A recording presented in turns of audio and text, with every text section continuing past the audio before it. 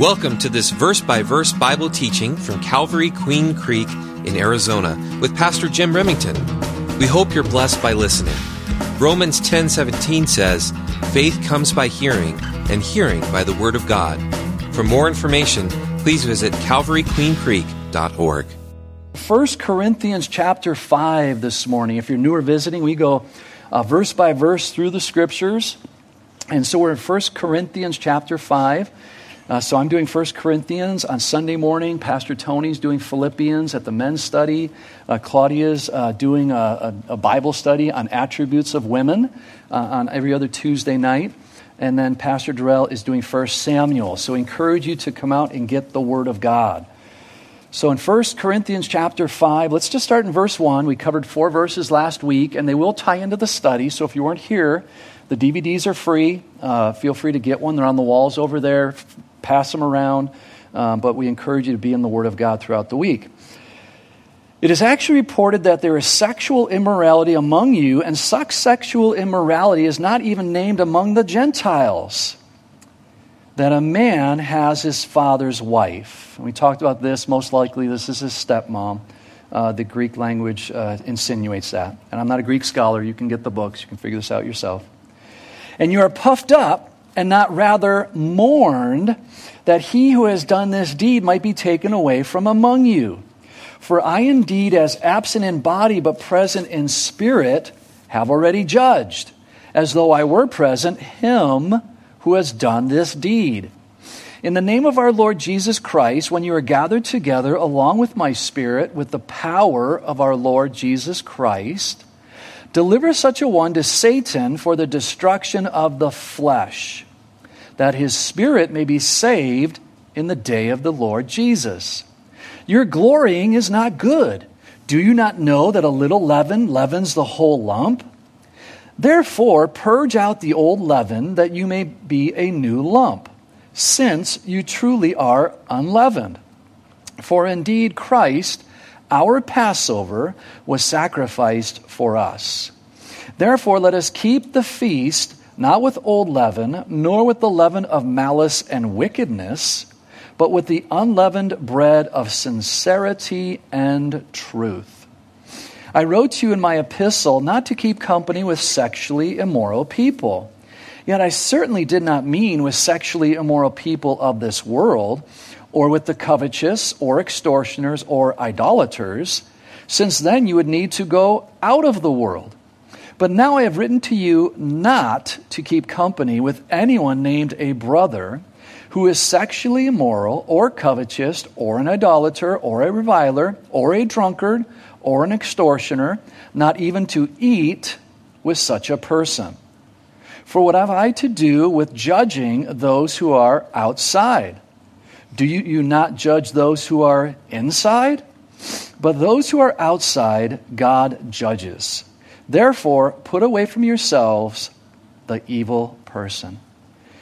Father, we thank you for your word, and we thank you that we can go verse by verse and even hit these uncomfortable verses, maybe even hard verses for some to understand. So I pray for the gift of teaching, and that their minds and their hearts would be illuminated by your Holy Spirit via your word and other scriptures we're going to cover. That in order to be a healthy church, we do need discipline. We need to mature in the faith. So, Father, I thank you for your loving hand upon this fellowship, upon every family, and upon us individually. You're so good to us. I pray for the gift of teaching. In Jesus' name, amen. Well, as we go through this letter written to the young Christian church in the early 60s, the original 60s, we see that Paul is addressing problems that still exist today. You see, the Bible is relevant to any society or culture at any given time throughout man's history.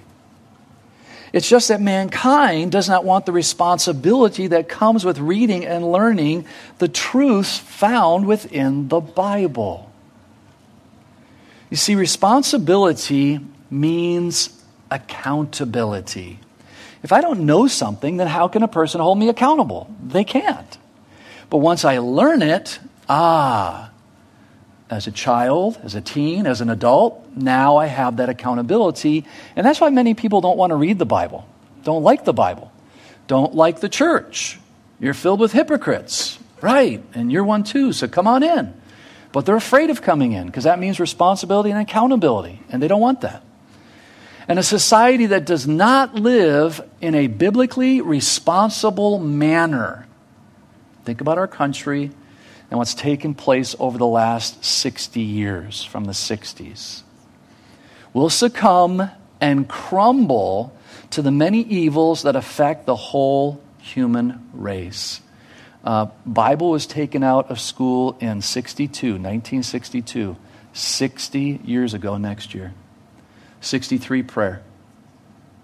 What has happened in our schools and in our society in just the last few months in America because of that simple fact? We need the Bible. You see, Paul is willing to address some of those evils in this letter. He is more concerned about being biblically correct than politically correct. And unfortunately, this has crept into the church. The church wants to be politically correct. No, we need to be biblically correct. And to be biblically correct, for God so loved the world, even politicians. Hard to believe, but even politicians.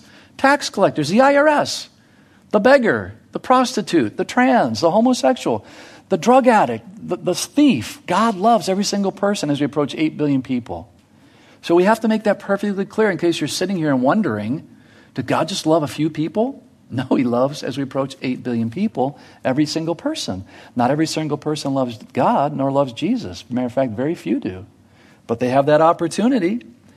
You see, the society that focuses on their fleshly desire, and that's what we're addressing here in Corinth. That's what Paul's addressing, the flesh versus the Spirit. Are we going to follow after our flesh, or are we going to submit to the Holy Spirit and allow the Holy Spirit to keep our flesh in check? But the society that focuses on their fleshly desires will always, always succumb to moral decay. Always. Look back in history, there's no exemption. That's why we need to take heed to what the Bible calls discipline. And this is what this chapter is all about, and this is why it's an uncomfortable chapter. Most churches would never talk about this because it's so uncomfortable. It might scare somebody away. I'm not worried about scaring somebody away. I'm more concerned about loving somebody to hell. So if you don't know Jesus, I'm not going to love you to hell. You need Jesus as your Savior. And that's love to tell you that. That's no manipulation. Without discipline, though, we do not mature in the faith, but we remain immature or fleshly. Even think about your own children. Those of you who have had little children. They're little balls of flesh. The universe revolves around them. So they think until number 2 comes along, and then they fall apart. And then number 3 and number 4. We had 4 children. They eventually figured out they're not the center of the universe. And I let them know that real quick. Discipline helped them to mature, age-appropriate discipline, obviously, helped them to mature to become hardworking adults, which they have all become, praise God. They're not sitting around waiting for a check from the government. They're out working. They're out paying taxes. They're out doing what they know they should be doing to have a healthy society. This is what's happening in our society. Unfortunately, that's not happening. Our spiritual growth is very limited because we want it our way instead of God's way. But God loves us enough to show us that His way is the best way. Let's look at Jeremiah chapter 9. Jeremiah chapter 9. And if you're new or visiting, we're going to cover scriptures. We want to know, what does the Bible have to say? See, I have 40 to 45 minutes to teach you the Word of God. Not to do a song and dance up here, but to teach you the Word of God. To encourage you to be reading your Bible from Genesis to Revelation throughout the week. Not just coming for a Sunday morning meal, but reading your Bible throughout the week. Jeremiah 9:23 says, "Thus says the Lord, let not the wise man glory in his wisdom." So if you got a lot of brains, I'm a high school graduate, I don't got a lot of brains. I got a 2-week memory, I wasted it in the 70s. That's just reality. So if you have a lot of wisdom, praise God, we're glad you got it. Use it. Use it for His glory. Let not the mighty man glory in his might.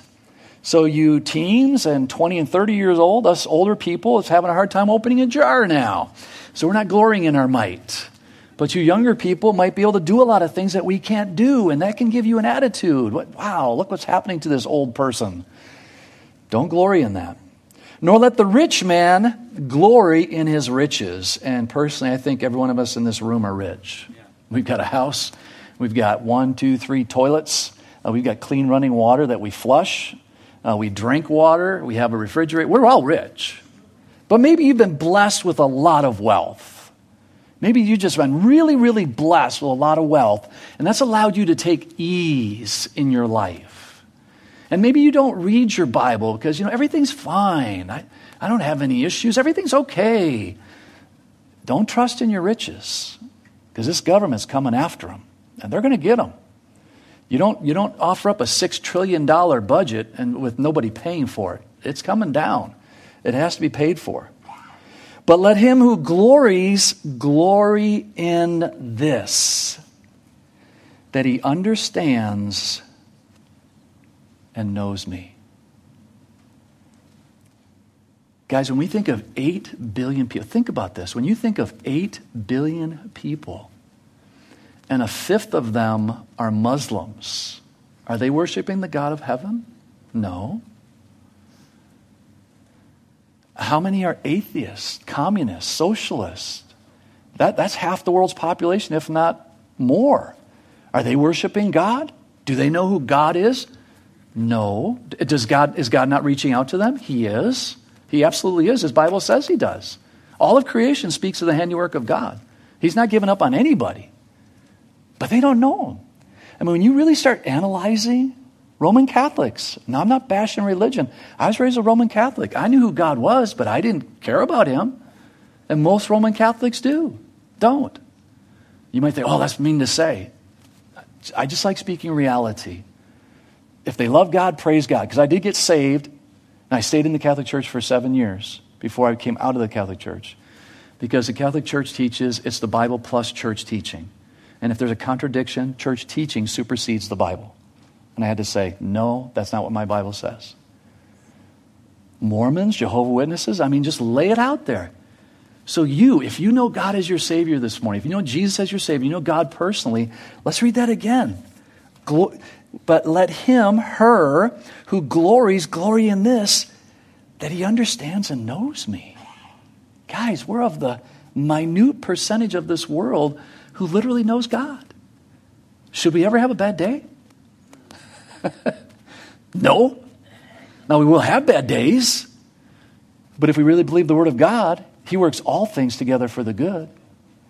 And it might be painful getting there, and you may be painful, or I may be painful till the day I take my last breath.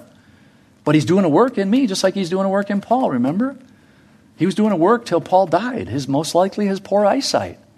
He could heal many people, but he didn't get healed himself, totally. He went to the grave with his ailment. But he did not stop seeking after God. That I am the Lord, exercising what? Exercising loving kindness, judgment. What are we covering in 1 Corinthians? Judgment. We need judgment. Judgment and righteousness on the earth. Now, righteousness is just being right with God. That's a big word for just being right with God. So you and I, we sinned this past week, one way or another. Hopefully we acknowledged that and said to God, I'm sorry. And we got right with God. That's all that means, just being right with God. Very short list, always going to God. God, I'm sorry. And all of a sudden, boom, you're right with God again. For in these, what does the Lord say? I delight. So if he's saying in these I delight, what doesn't he delight in? Well, then he doesn't delight in wisdom or might or riches. He's in heaven. What could we give to him that he doesn't already have? Nothing. So as we go down this road and we see our country going down this road, which is very grieving, very, very grieving, we have to keep our eyes on heaven. None of this is surprising God. None of this is confusing God. The Holy Spirit's going, what happened? I don't know what happened. Was it the machines? I don't know. What happened? God's not wondering that at all. This is all a part of the plan because Jesus is coming back right on time and nobody's going to stop him. Nobody. So as you and I go through these verses here in Corinthians, back in 1 Corinthians 5, we want to learn that this is a part of our life. This should become a part of our lives. Not judging people harshly or meanly. If you're new or visiting, hang in there. You'll get to the end of this and you'll understand. We don't judge people harshly. We talked about that last week. Get the CD. So we're going to pick it up in verse 5. Deliver such a one to Satan for the destruction of the flesh, that his spirit may be saved in the day of the Lord Jesus. Now we learn what we're supposed to do in the case of this magnitude.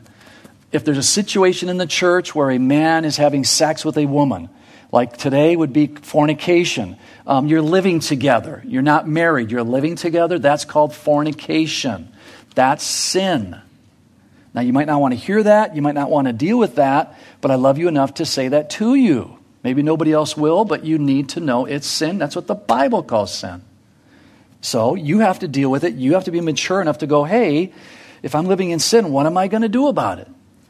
Paul says to deliver such a person over to the enemy so that his flesh might be destroyed. You see, the issue here is the unchecked wickedness of their own hearts.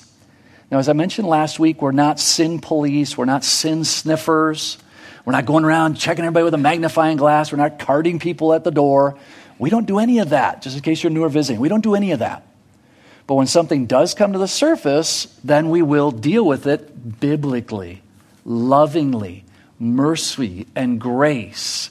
Maybe you're immature in a certain area and you need maturity. Maybe you didn't know it was sin to live together outside of marriage. So then we take you to the Word of God and we wash you in the Word and we give you the counsel of what the Word says. Not what Calvary Chapel, not what Pastor Jim said. What does the Bible say?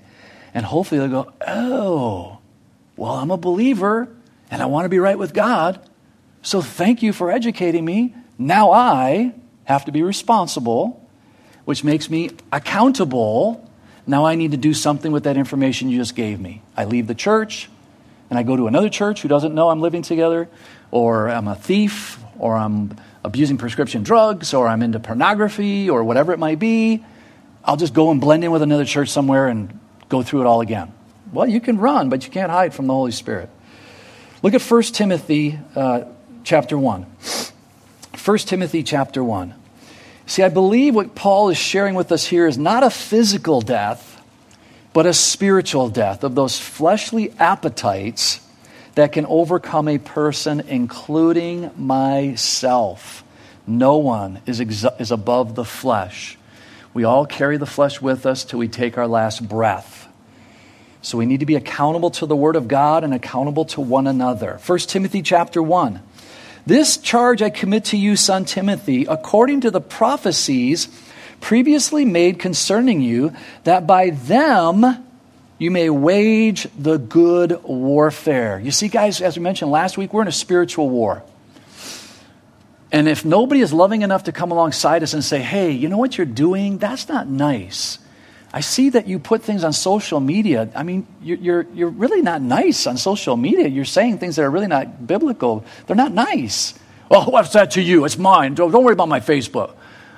I just love you enough to say, you know what? You're not being a good light with your social media. It's kind of dark. You see, this is applicable today. There's spiritual warfare. Unbelievers are looking at our lives, having faith and a good conscience, which some have rejected. Concerning the faith, notice, they don't reject you, they reject the faith, but we take it as, oh, I'm rejected. Woe is me, I'm rejected. No, they're not rejecting you, they're rejecting the faith. Because you're living the faith and you love the faith, you love Jesus. Hopefully you're not being self-righteous and all that nonsense. You're just being humble and loving and kind, speaking the truth in love. But concerning the faith have suffered shipwreck, of whom are Hymenaeus and Alexander. I mean, none of us would want our names in a newspaper, right? For doing something sinful. And here's two guys that get their name in the Bible for the last 2,000 years. And into eternity. Ay. Whom I delivered to Satan, that they may learn not to blaspheme. Here it is again, this thing that Paul's talking about in 1 Corinthians. So this is a biblical principle. And again, people don't want to talk about this. This is too uncomfortable. But if it's in the Bible, shouldn't we talk about it? I'm not going to skip chapters for you. We go through the Bible verse by verse. Comfortable verses as well as uncomfortable verses. Back at 1 Corinthians. And we want to learn, well, what does this mean to deliver such a one over to the flesh, to Satan? Your glorying is not good. Do you not know that a little leaven leavens the whole lump? So Paul makes it quite clear that there is no room to brag about sin. You see, when a person brags a little about their sin or the sin of others, it will eventually permeate or fill that person. Jim, you want to throw that slide up? There it is. There it is. So when a person brags a little about their sin or the sin of others, it will eventually permeate or fill that person. So it's very personal. It's very personal. We have to make it personal. So this is the analogy that Paul gives here with the picture of leaven and the loaf of bread. You see, leaven is a symbol of evil or sin in the Bible. It goes back to the book of Exodus. When we see the Israelites were about to leave Egypt, a symbol of the world. Egypt in the Bible is a symbol of the world. They were instructed to leave with unleavened bread and every year thereafter to celebrate the night of Passover with a week of unleavened bread. It was a reminder of the haste in which the Israelites left Egypt. And as a germ, leaven starts out very small, and it is used to infect, so Paul's dealing with here in 1 Corinthians, to infect the whole lump of dough. It doesn't work through half of the lump and then stop, but works its way through the whole lump of dough. And so we can obviously see what Paul is getting at here. The Israelites were taken out of the world and separated unto God. As Christians, we have been spiritually taken out of the world and separated unto God. Philippians 3:20 says this, "For our citizenship is in heaven." So we're dual citizens. Maybe you didn't know that, but we're dual citizens. My first citizenship is not America, is not the Constitution. Now, before I knew Christ, it was. And for millions of people today, it still is, because they don't know Christ as their Savior. This is the only citizenship they have. And guys, they're going to be willing to die for it. There are people out there that are willing to go against the military, against the government, and willing to die for this citizenship. We also eagerly wait for the Savior, the Lord Jesus Christ. I will die for that citizenship. I won't die for this citizenship. Take it all away. Have it all. Do whatever you want. It's all going to burn anyways in the end. Read your Bible. It's all going to burn. So what do you want to defend? The gospel or the Constitution that was man-made? Based on the Word of God. I don't take anything away from that, but it was still man-made. The Bible was written by men, designed by God, ordained by God, will be fulfilled. So stand on the Word of God. Don't ever place anything above the Word of God. So Paul gives them a physical analogy, which he then is going to transfer into a spiritual principle in verse 7. Therefore, because of these things, this is for you and I today, as we evaluate our own lives, so that hopefully nobody has to come to us in the church and say, hey, that's not right. You see, if we do it ourselves first, then we don't have to be concerned about anybody coming to us, do we? So if we just stay right with God, we don't have to worry about the pastor or anybody else in the church coming to us and saying, I think, can you help me? I'm not quite clear. I don't think this is biblical. Can you help me? I love you enough. Can you help me understand why you're doing this?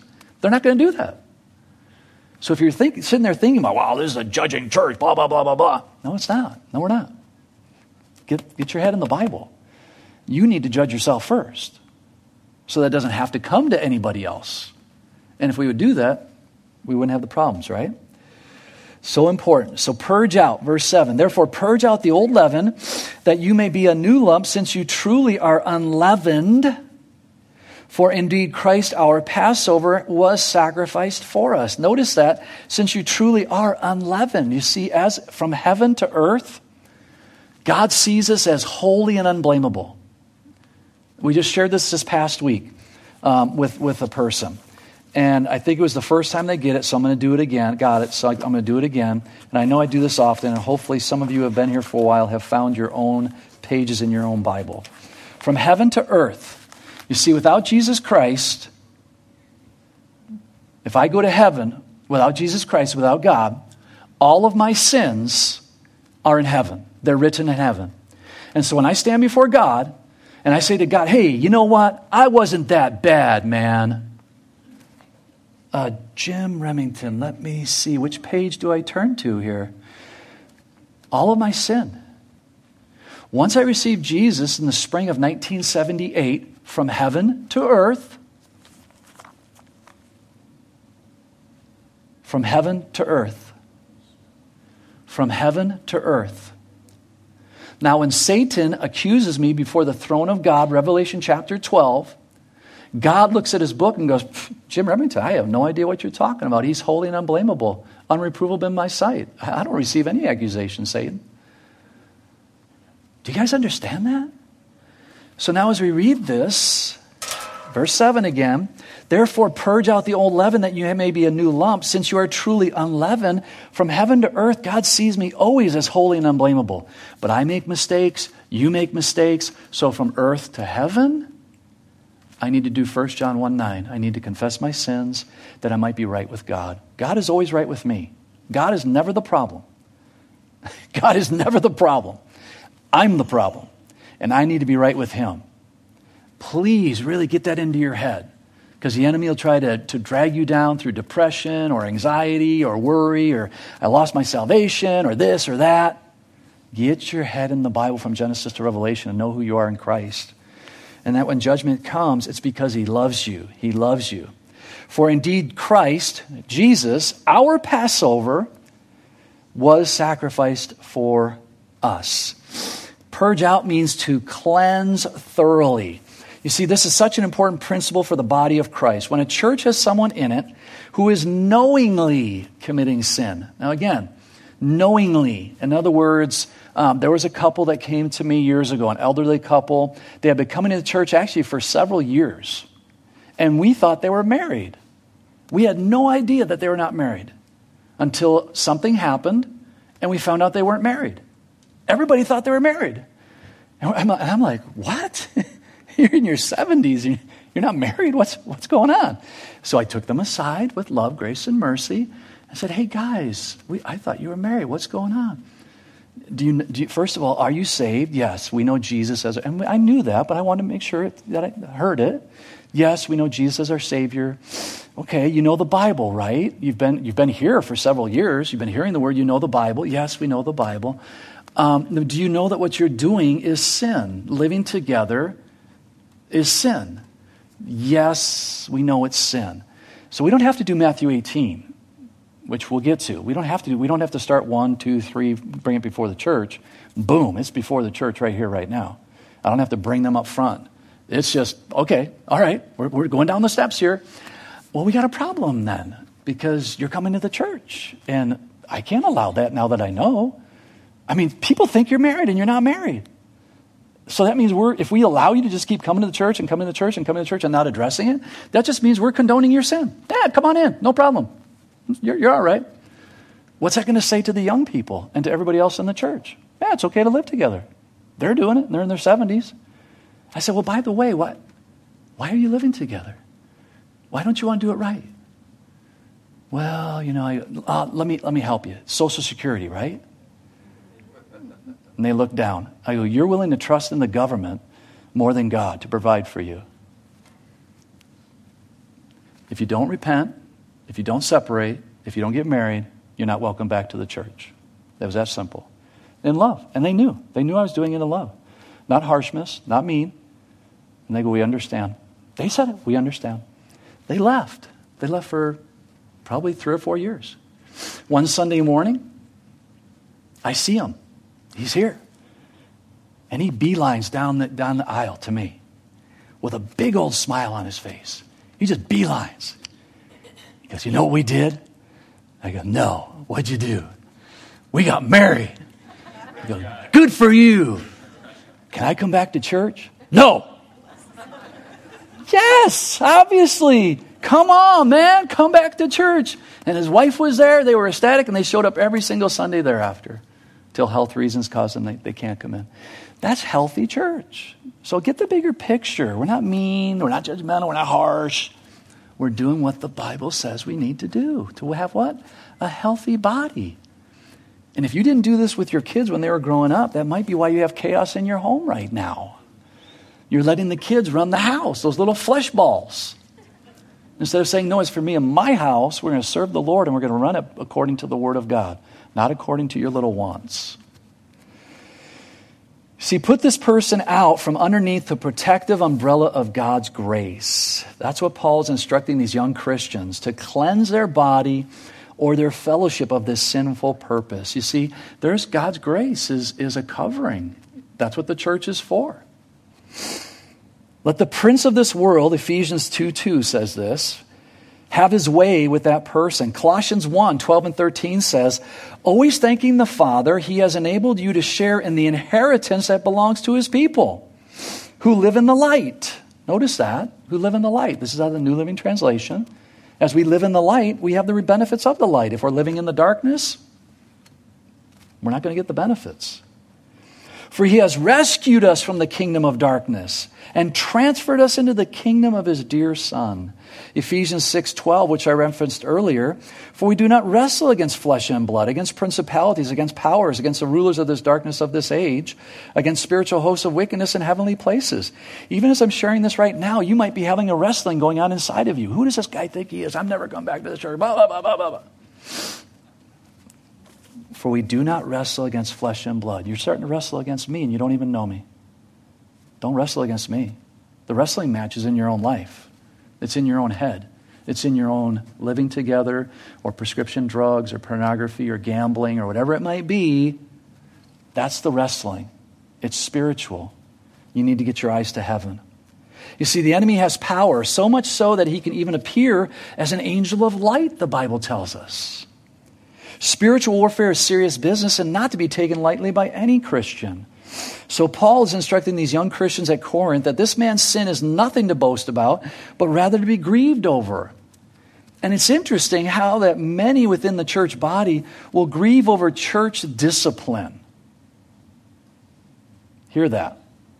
They will grieve over church discipline and not grieve over the sin that is within their own lives. And the church are the bad people. The pastor's the bad guy.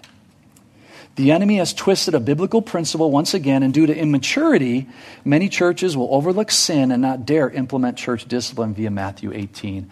And we don't have time for that, so you do your own study on that. Maybe we'll get to it in future studies.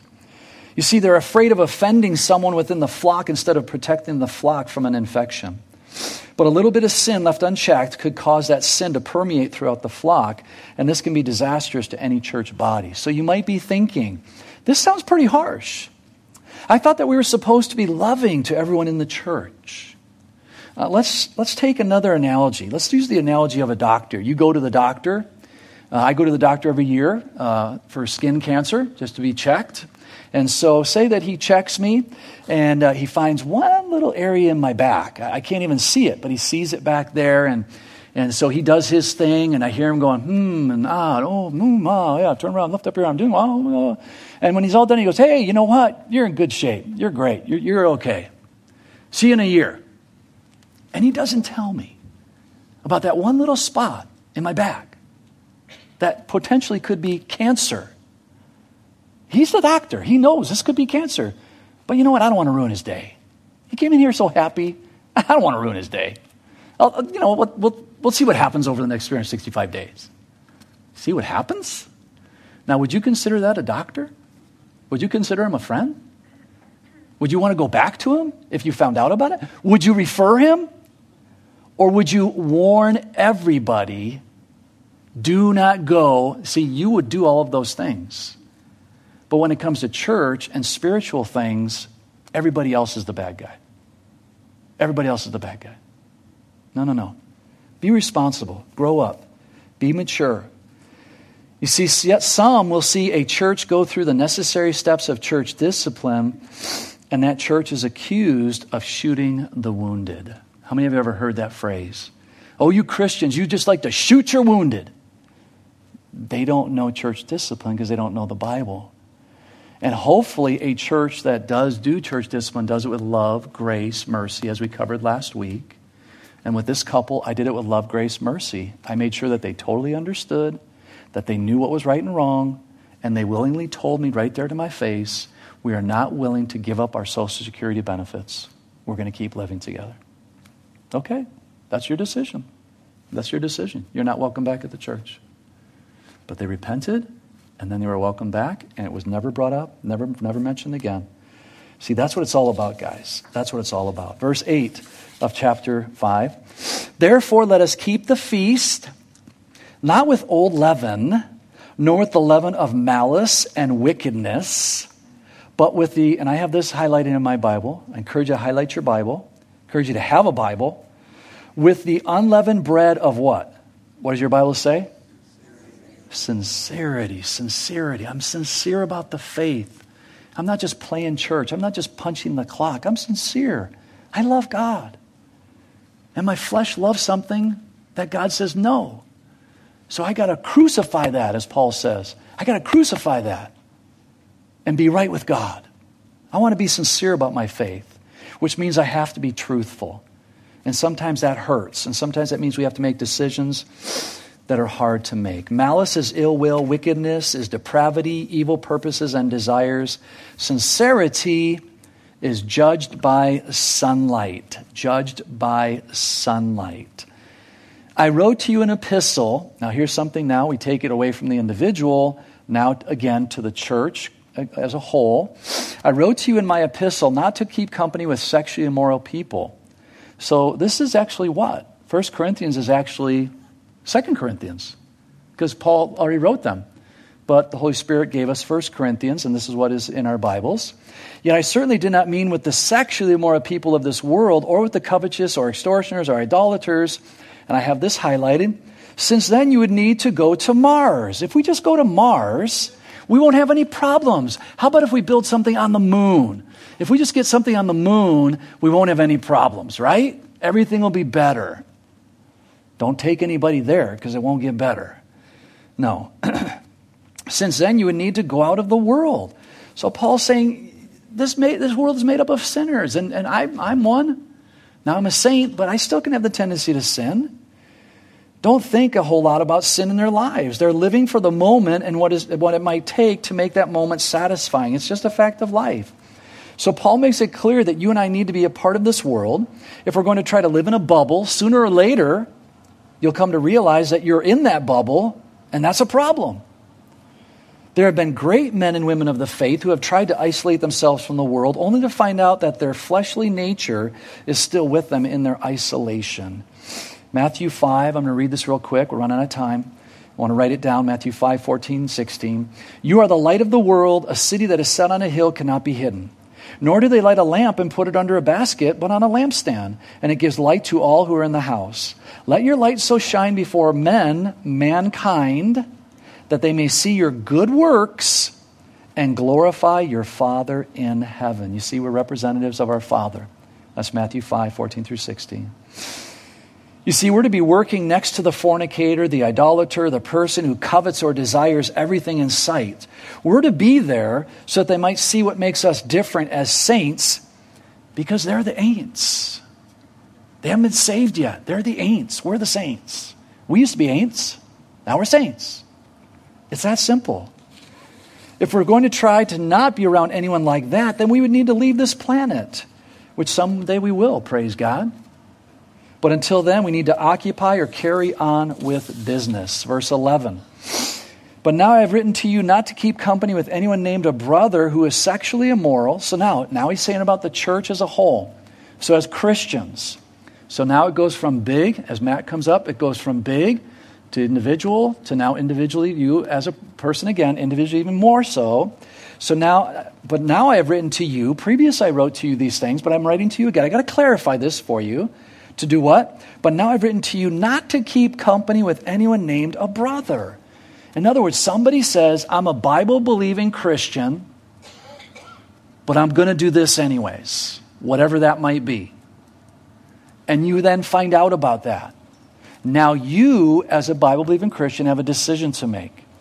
What should the first thing you do be? You love them, you go to them humbly, mercy, grace. You take the word of God, you explain why it's wrong. Maybe they don't know why. You explain why it's wrong. You pray for them. You maybe pray with them.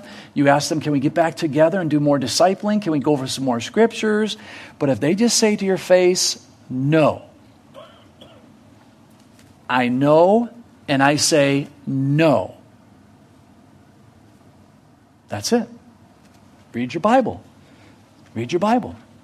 But now I've written to you not to keep company with anyone named a brother or sister who is sexually immoral or covetous or idolater or a reviler or a drunkard or extortioner, not even to eat with such a person. Don't sit down and break bread, which in that culture is different from today, but every culture revolves around food. We talked about this last night at dinner. Every culture, you go anywhere in the world, what's for dinner? What's for breakfast? What's for lunch? What are the restaurants around here? It comes up very quickly in your conversation. Every culture revolves around food. So food in the Jewish culture was they would have one loaf of bread. They would take the loaf of bread, they'd break a piece off, they'd pass it to the next person. Everyone around the table was handling the bread, eating from that same loaf. They were becoming one. They were becoming one. You got to understand the culture. They were becoming one with that individual through eating. So if I know someone's living in sin, we've talked about it, we've addressed it, and they just say, I don't care, I'm saying, well, I don't care either. Let's be one. You're still my friend. You're still my brother or sister in Christ. I don't care either. That's the importance of the Scriptures. You have to guard your own walk. Otherwise, you could become infected. You hang around people long enough, they have an infection, good possibility you're going to become infected. That's again, reality, right? So we guard ourselves. For what have I to do judging those who are also outside? Do you not judge those who are inside? Notice this. Do you not judge them? You're to judge them. But with what? Grace, mercy, love, kindness, humility, all of those things that we want ourselves. But those who are outside, God judges. Therefore, put away from among yourselves the evil person. Church discipline. Wasn't that a great study? Oh, man, who wants to do this? I don't. And thank God, guys, in the 18 years we've been in church, I've had to do it maybe twice. So don't get miscued about what we're doing. We're going through the Word of God. It's not like this happens all the time. It hardly ever happens. Because most people that come here love Jesus, love the Word of God. Most of the time, if something pops up, they don't even give us an opportunity to approach them. They just go find another church because now the cat's out of the bag. And they can live their life at another church. Father, we thank you for the morning. We thank you for your goodness, your faithfulness. Lord, we thank you for your word. Lord, if we didn't have your word, we wouldn't know how to discipline our kids. We wouldn't know how to be disciplined ourselves. We'd be a bunch of spoiled Christians running around causing chaos in every single church, in other families. So, Father, we thank you that you put parameters up. You put the bumpers on the alley so that we can get to heaven, that you keep us on course. So, Father, may our list of sins be very, very, very, very short. May we confess them very quickly to you throughout the day, throughout the week. May we grow in grace and knowledge of your one and only Son, Jesus, that will become more like Jesus, not more like the pastor or Calvary Chapel, just more like Jesus. And as we've seen over these years, Father, because we're becoming more like Jesus, we don't have to deal with all of this nonsense. We don't have to deal with all the drama. We just take it back to the Word of God. Are we right with the Word of God? Hey, we're moving on. So, Father, we thank you for the simplicity of Christianity. We're the ones that make it complex. Help us to keep it simple. In Jesus' precious name, amen. Let's stand, guys. If you'd like to talk to Caleb or Joseph, you guys they're gonna be up here at the front. Please come up and talk to them about the high school ministry. Also, if you need prayer for anything, we'd love to pray with you. We will not condemn you. We will pray with you, and if you want to be held accountable, we'd love to help you do that. If you want to leave and go to another church, you're free to do that. I don't think that's a wise choice, but obviously you can do that. I would say repent, get right with God, and let people love on you and you love on other people. Amen?